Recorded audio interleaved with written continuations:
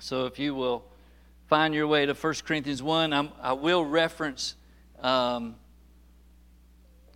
chapter 17 and Acts 18. You know, we just came back from district council in Mobile. We were there for Sunday night, all day Monday, Tuesday, Wednesday. 6 services, 6 messages we got preached to. And it was great preaching. Doug Clay, our new general superintendent, was elected a couple of years ago, preached some tremendous messages. And it was geared to kind of encourage us as pastors and leaders. Howard Reynolds, anybody that remembers that name? Brother Howard Reynolds was there. I got a chance to talk to him and hug his neck. Great influence. Boy, it was just good to be in a place where you just got ministered to. Now the title you probably in your hand in the handout, like, what is that about? I think it's exactly, can a church thrive in a corrupt culture? And it probably could use some improvements.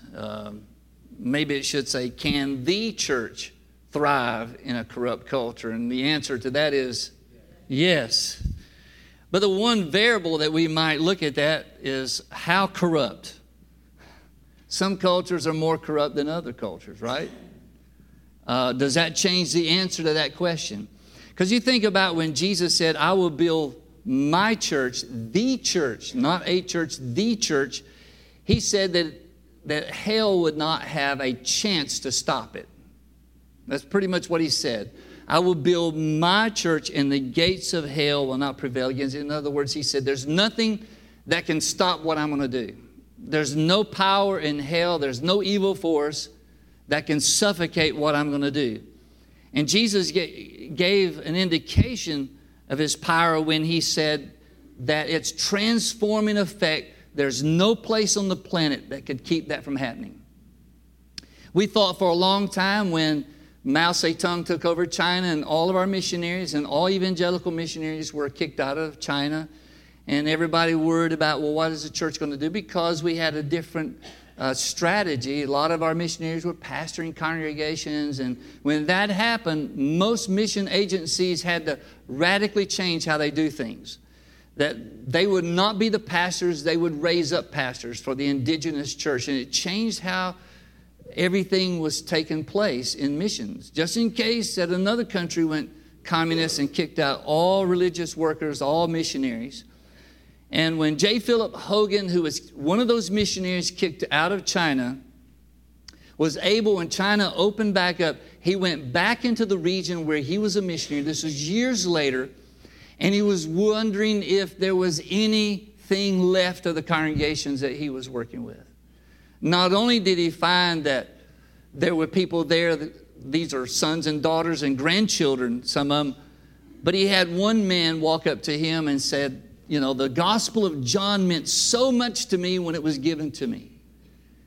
And he said, I couldn't keep it to myself because so many do not have a written copy of any part of the Bible, so I gave it to someone else so they could have it.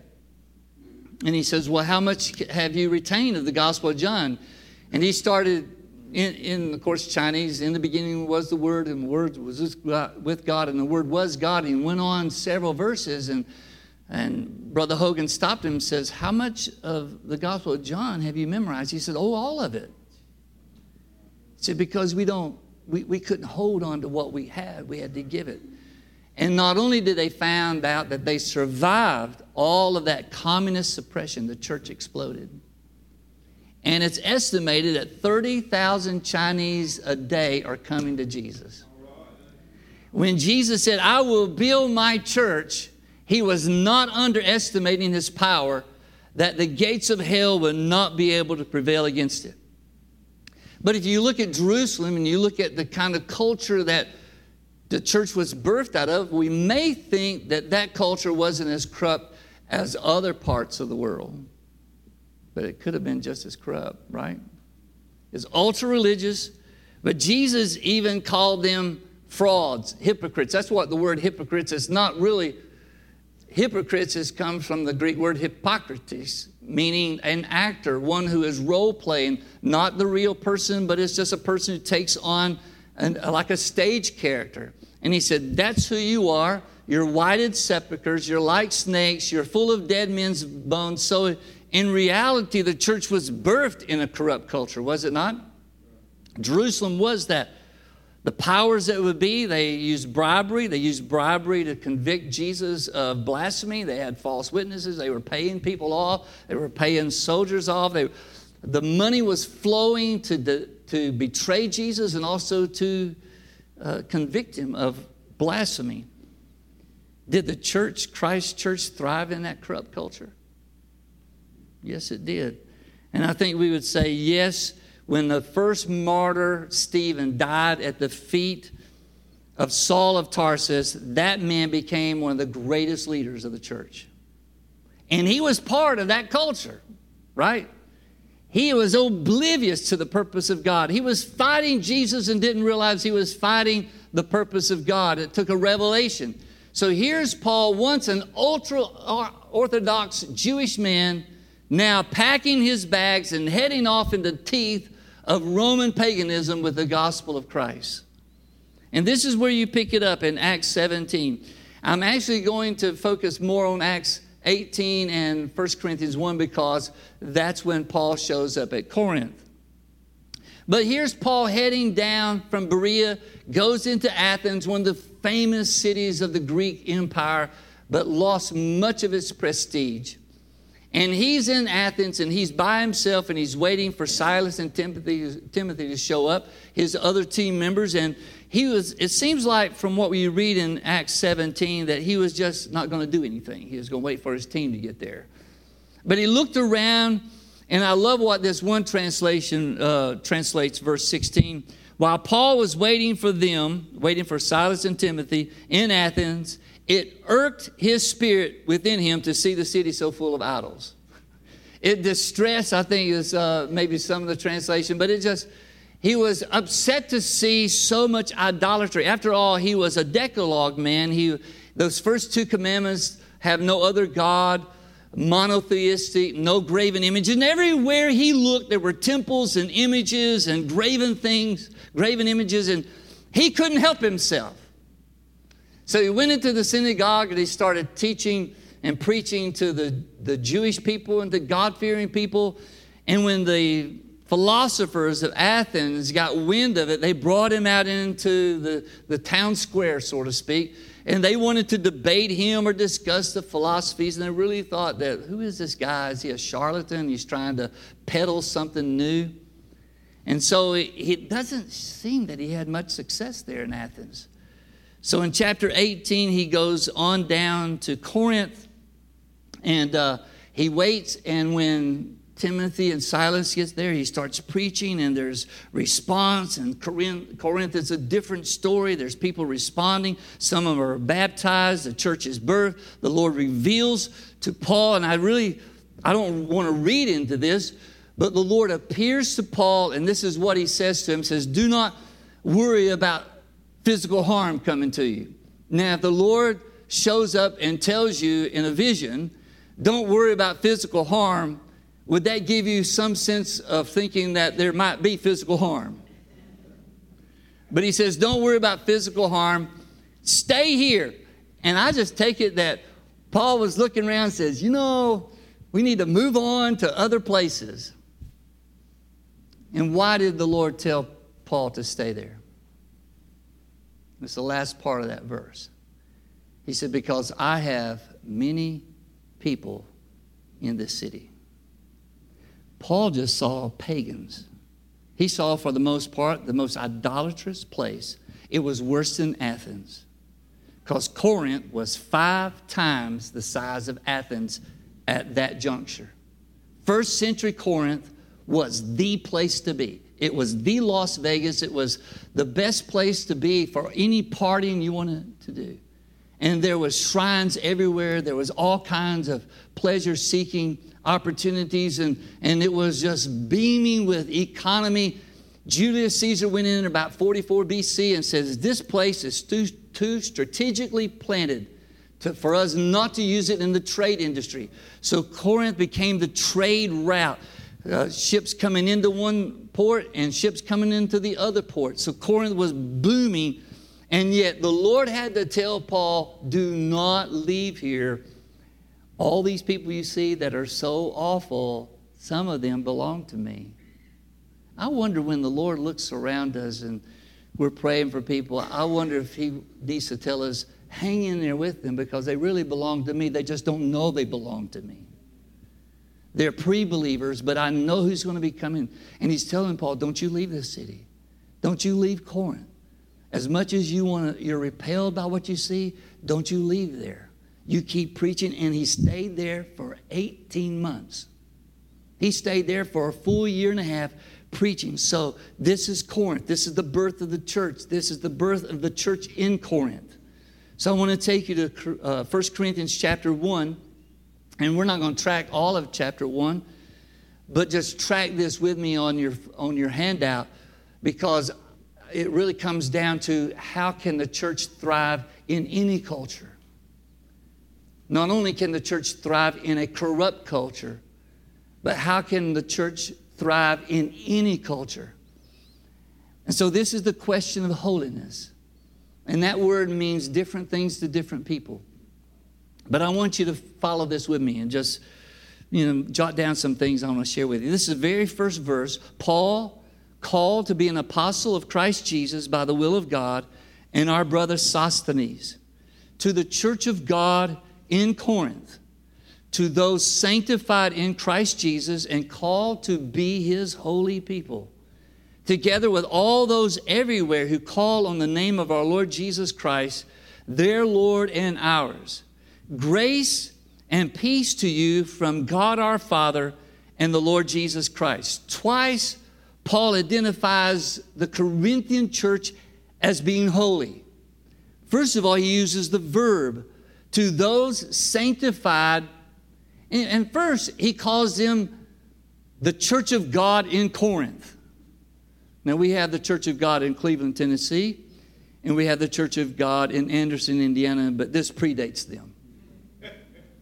This is the church of God in Corinth of all places. To those sanctified in Christ Jesus, it means to be made holy. It's the verb that Paul looked upon these people. Now, when you read much further into Corinthians, it's like, really? He was saying to these people that they were sanctified. They didn't sound like they were sanctified. And this is where our doctrine and our theology sometimes does not fit the way God looks at things. Because we look at sanctification as somewhat of a completeness of getting rid of all the problems in your life. It could say, I don't drink, I don't smoke, I don't chew, and I don't go with girls who do. Most of it's been a matter of what you don't do. And yet he's calling these people, they're doing plenty to negate him saying to those sanctified in Christ Jesus. But there it is, to those sanctified in Christ Jesus. And then he says, called to be holy people. And you might say saints in your translation, but it really means people who are holy. Holy people. We don't call each other saints because we don't think we've arrived yet. But what does it mean to be holy? What does it mean when he says they are sanctified in Christ Jesus? And that's a past tense. He says it's not something you need to be sanctified. He says that to those who are already sanctified in Christ Jesus, it means this, that when the Lord saved these people, He set them apart for His purpose. And them fulfilling that purpose was the problem. They had all kinds of stuff going on, and Paul was pulling them into fulfilling what that was already spoken over them. We tend to think of sanctification as external, how we dress, how we speak, the external part of our lives, what we don't do. But in God's economy, it's what He's purposed for us. And He's called us to be holy people, a community of faith. And then he says this, together with all those, you're part of all those everywhere who call on the name of our Lord Jesus Christ, their Lord and ours. He saw them through the eyes of God's purpose. And he declared in the early parts of this letter that they are sanctified, they're set apart, they're holy people. God has called them. But they were challenged in how they lived that out. There was the problem there. And remember, these people came out of a pagan culture. It's hard for me to describe. I don't think when we read about Corinth, that we understand at all what that city was looking like. It had everything that was wrong in society celebrated. Everything. 1,000 prostitutes. Prostitution was everywhere. All kinds of stuff was everywhere. It was the place to seek. Anyone that had a hedonistic vein, this was a place you wanted to be. And this is where the church was birthed out of in that culture. But God had something for them that they weren't experiencing yet. I don't think you'll ever see Paul inferring that the people in Corinth were not authentic believers. Because there's some people that want to read this and look at all the problems and really kind of insinuate that maybe they weren't really saved. They were frauds like the high priests and the Pharisees and the Sadducees. But that is not what Paul says. So these are authentic people of God. And he tells them, I mean, you don't have to go too far in 1 Corinthians, and especially when you get to chapter 5, when there's a sexual deviancy going on in the church, that Paul has to call it out and demand and require the church to use church discipline.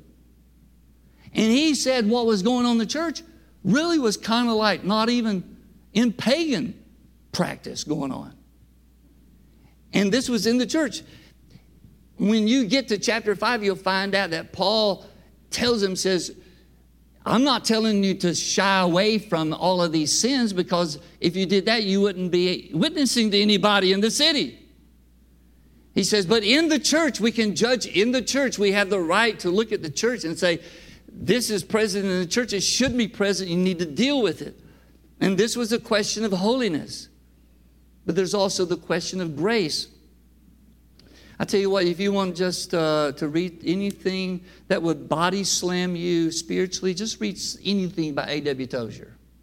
Read Knowledge of the Holy, read The Crucified Life, read any of those things, and you just feel like you're just being body slammed spiritually. And one of the things Tozier talks about, and he was talking about it in the 50s, about how bad the American culture was. In the 50s. He was perplexed that the American church was not what it should be in power and demonstration of the things of God. And yet he really talked about cheap grace and costly grace. And he used Dietrich Bonhoeffer as someone who did not shy away from costly grace. That while most of his family got out of Germany during Hitler's reign, he got with them in England, and he couldn't take it. He says, how can I go back into Germany, no matter what happens in this war, how can I go back into Germany and help the nation recover when I wasn't willing to face the consequences of what was going on? And he went back on his own. As you know, he was executed under Hitler's authority. Costly grace. This is in verse 4 where he says, I always thank my God for you because of his grace given to you in Christ Jesus. First, he calls them holy people, sanctified people. He says, now you're grace people. God has given you grace in Christ Jesus. And he goes on and says, for in him, in the Lord, you have been enriched in every way with all kinds of speech and with all knowledge, God thus confirming our testimony about Christ among you. Therefore, you do not lack any spiritual gift as you eagerly wait for our Lord Jesus Christ to be revealed. He will also keep you firm to the end so that you will be blameless on the day of our Lord Jesus Christ. He really has confidence in God's purpose in them and the grace of God in them. And he goes on to say in verse 9, God is faithful who has called you into communion, fellowship, into a community of faith with his Son, Jesus Christ our Lord. When you read 4 through 9, is there any better affirming words that Paul could write to this church. He is firm in his correction. When he gets to correcting them, he puts the hammer down on them. He tightens it down because he loves them. But he would never make these people out to be fake and frauds and pagans masquerading as believers. And you don't have to get that from Paul. I think Paul might have known these people a little bit better than we know them. And there's people who look at this church, and they want to dismiss anything that they were doing good because they had so much bad going on.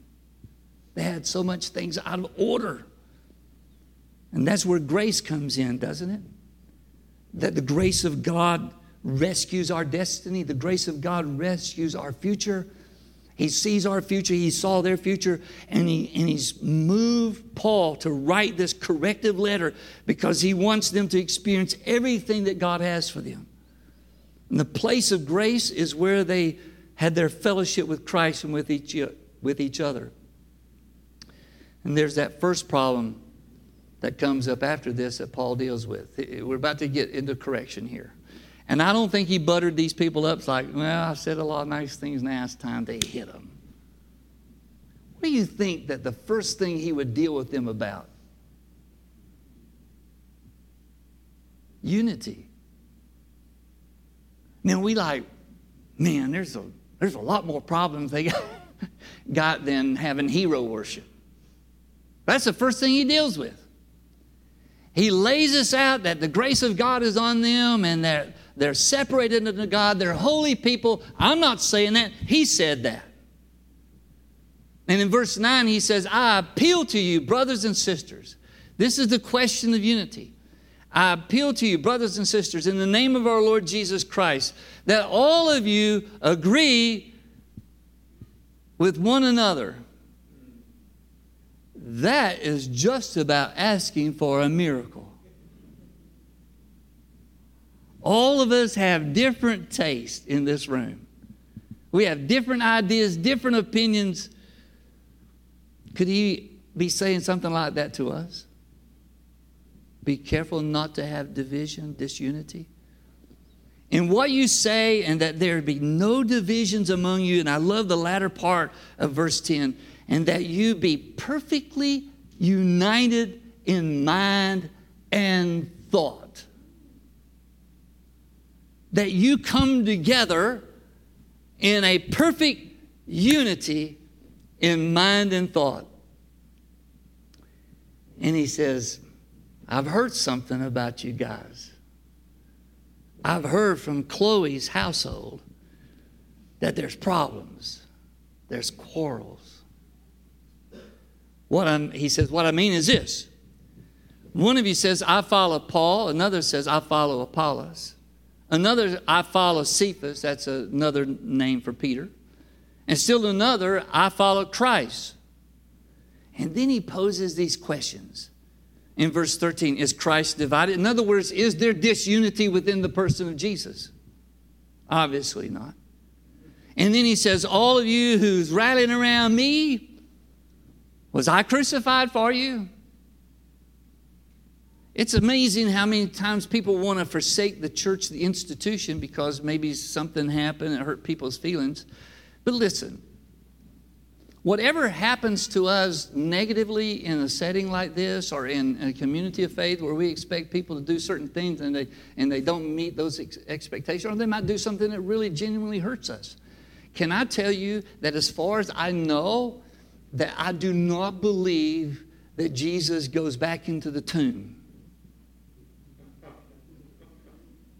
and that the whole thing is undone.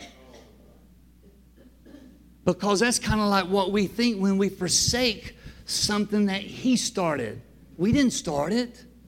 He started the church. This is his idea. It's not our idea. We're part of the fulfillment of that idea. And he says, was I crucified for you? Was it me? If you want to gravitate toward me, answer that question. Were you baptized in the name of Paul? What name were you baptized in? And then that should be your loyalty. The one who was crucified for you should be your loyalty. Is Christ divided? Is there division, disunity within Jesus? He said, no, there's not. So if we are in the reflection of the Lord, what is he saying? We should reflect the unity of Christ. I thank God that I did not baptize any of you except I love this. When I'm reading this, I like, this just shows you that God was moving on him to write this. And he didn't go back and says, you know what, this is future scripture. I think I'll just cross that out. I could word this better because this is future Bible. I don't think he had any idea what he was writing would become part of sacred scripture. And I guess that's anybody can have that opinion, right? He says, I thank God I did not baptize any of you except Crispus and Gaius. So no one can say that you were baptized in my name. Oh, yes. I remember now. I also baptized the household of Stephanas. Beyond that, I don't remember. You know, that's the favorite answer when lawyers are asking you questions. I don't remember that. I don't remember if I baptized anyone else. Think about this. This is part of their culture. Their culture, a corrupt culture, but it was a culture where you just had loyalties. You had your personal loyalty. Over here was a shrine. Over here was a shrine. Over there was something to do. Over here was something to do. And everybody just kind of had their loyalty. And it's almost like the culture kind of seeped into, hey, we got some great teachers. I think Paul is the best. No, I think Apollos is the best. I like Cephas. I like the way he explains things. And they just gravitate. And Paul is dealing with this hero worship type stuff. Baptism could have been something that gravitated people like, oh, Paul baptized me. Yeah. I've always wondered why people get autographs from Christians. Will you autograph my Bible for me? What is that? Oh, I'm sorry. I just got off on that a little bit.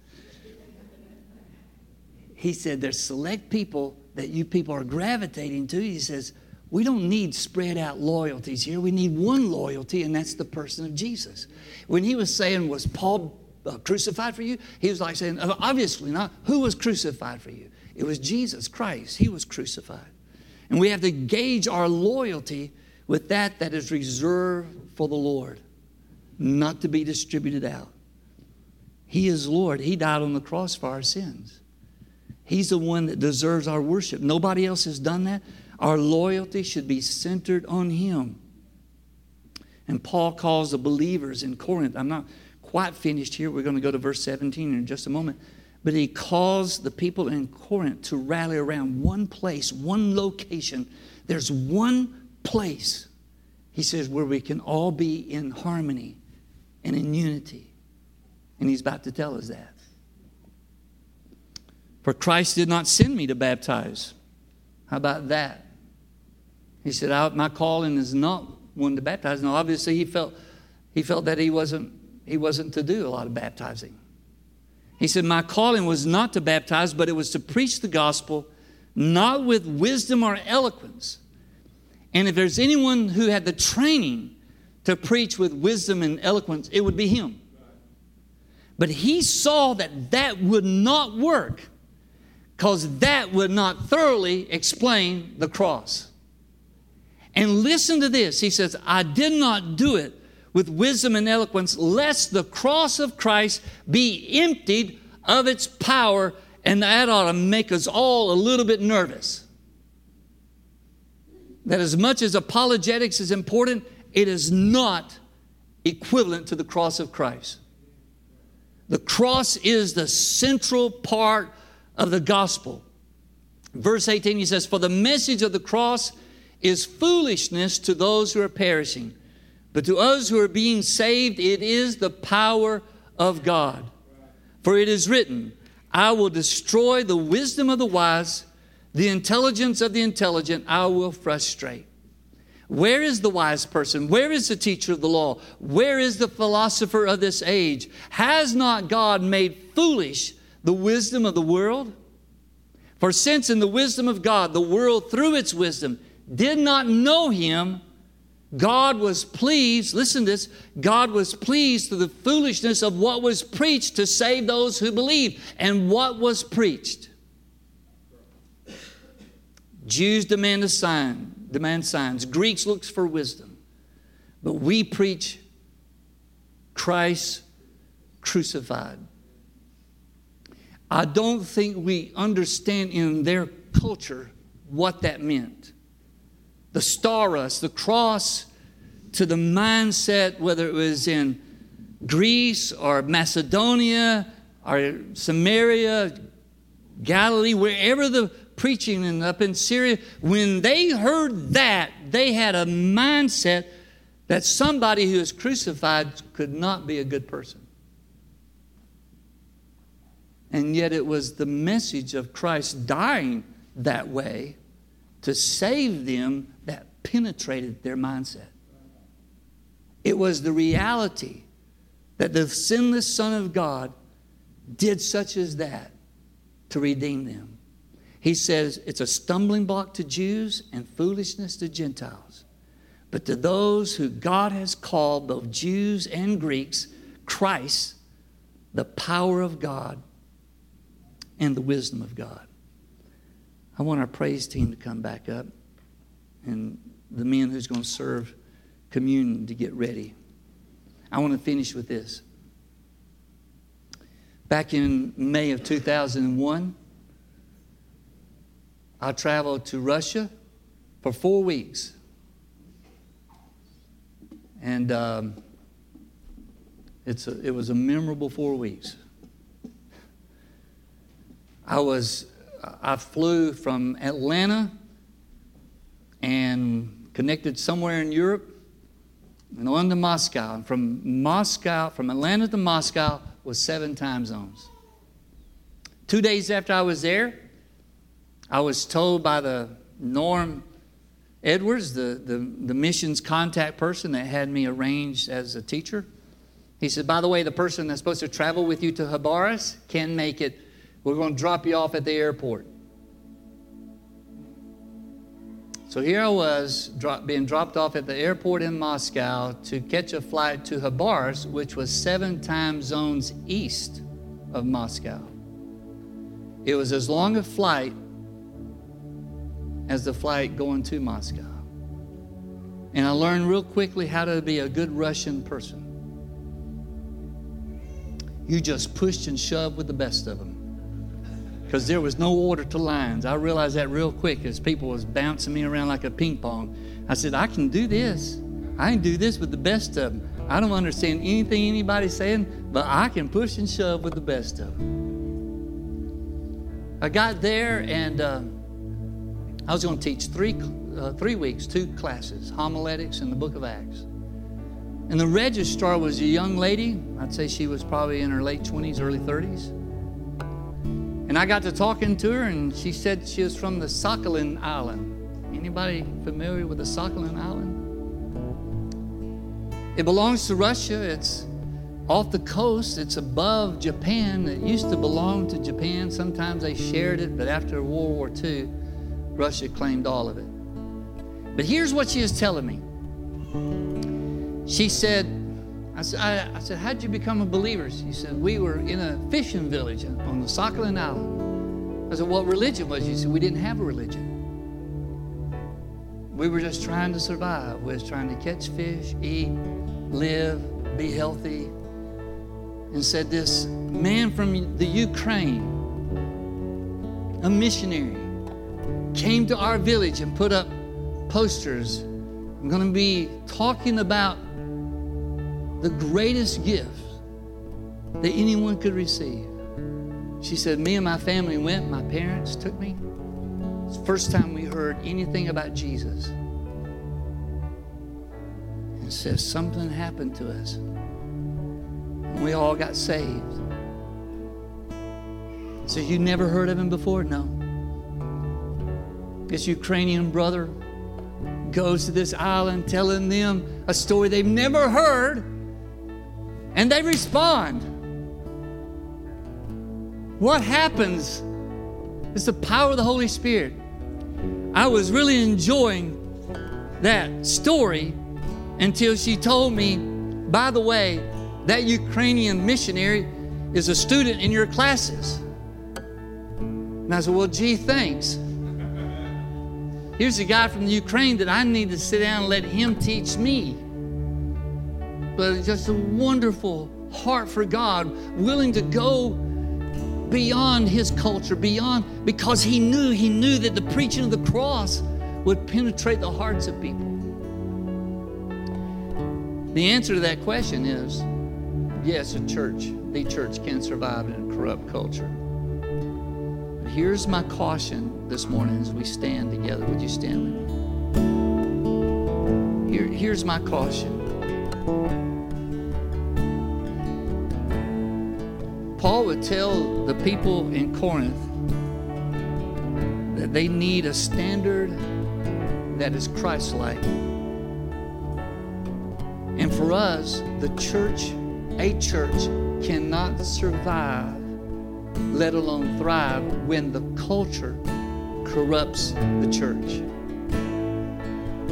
And we're in a serious place of external pressure to make us conform to ideas that's outside of this book. And we wanted to have this covenant celebration of communion as a way of saying to the Lord, let me be your light. Shine through me. I give myself to you. I want to be that person called, sanctified, set apart for your purpose, not for my purpose, not for what I'm comfortable with. He's called us to forsake our comfort zones, to go where he wants us to go, to do what he wants us to do. Lord, I pray this morning that this covenant with the cup and the bread that you've instituted as your body and blood broken and shed for us, that we take it and pledge again our loyalty to you and our desire to live our life totally for your purpose, not for what is easy, but for what you destine us to be. Change our hearts toward the challenges we face, Lord. Help us in those cases where we're overwhelmed to have faith to believe that your grace is sufficient for us and your power, that there's no match for your power.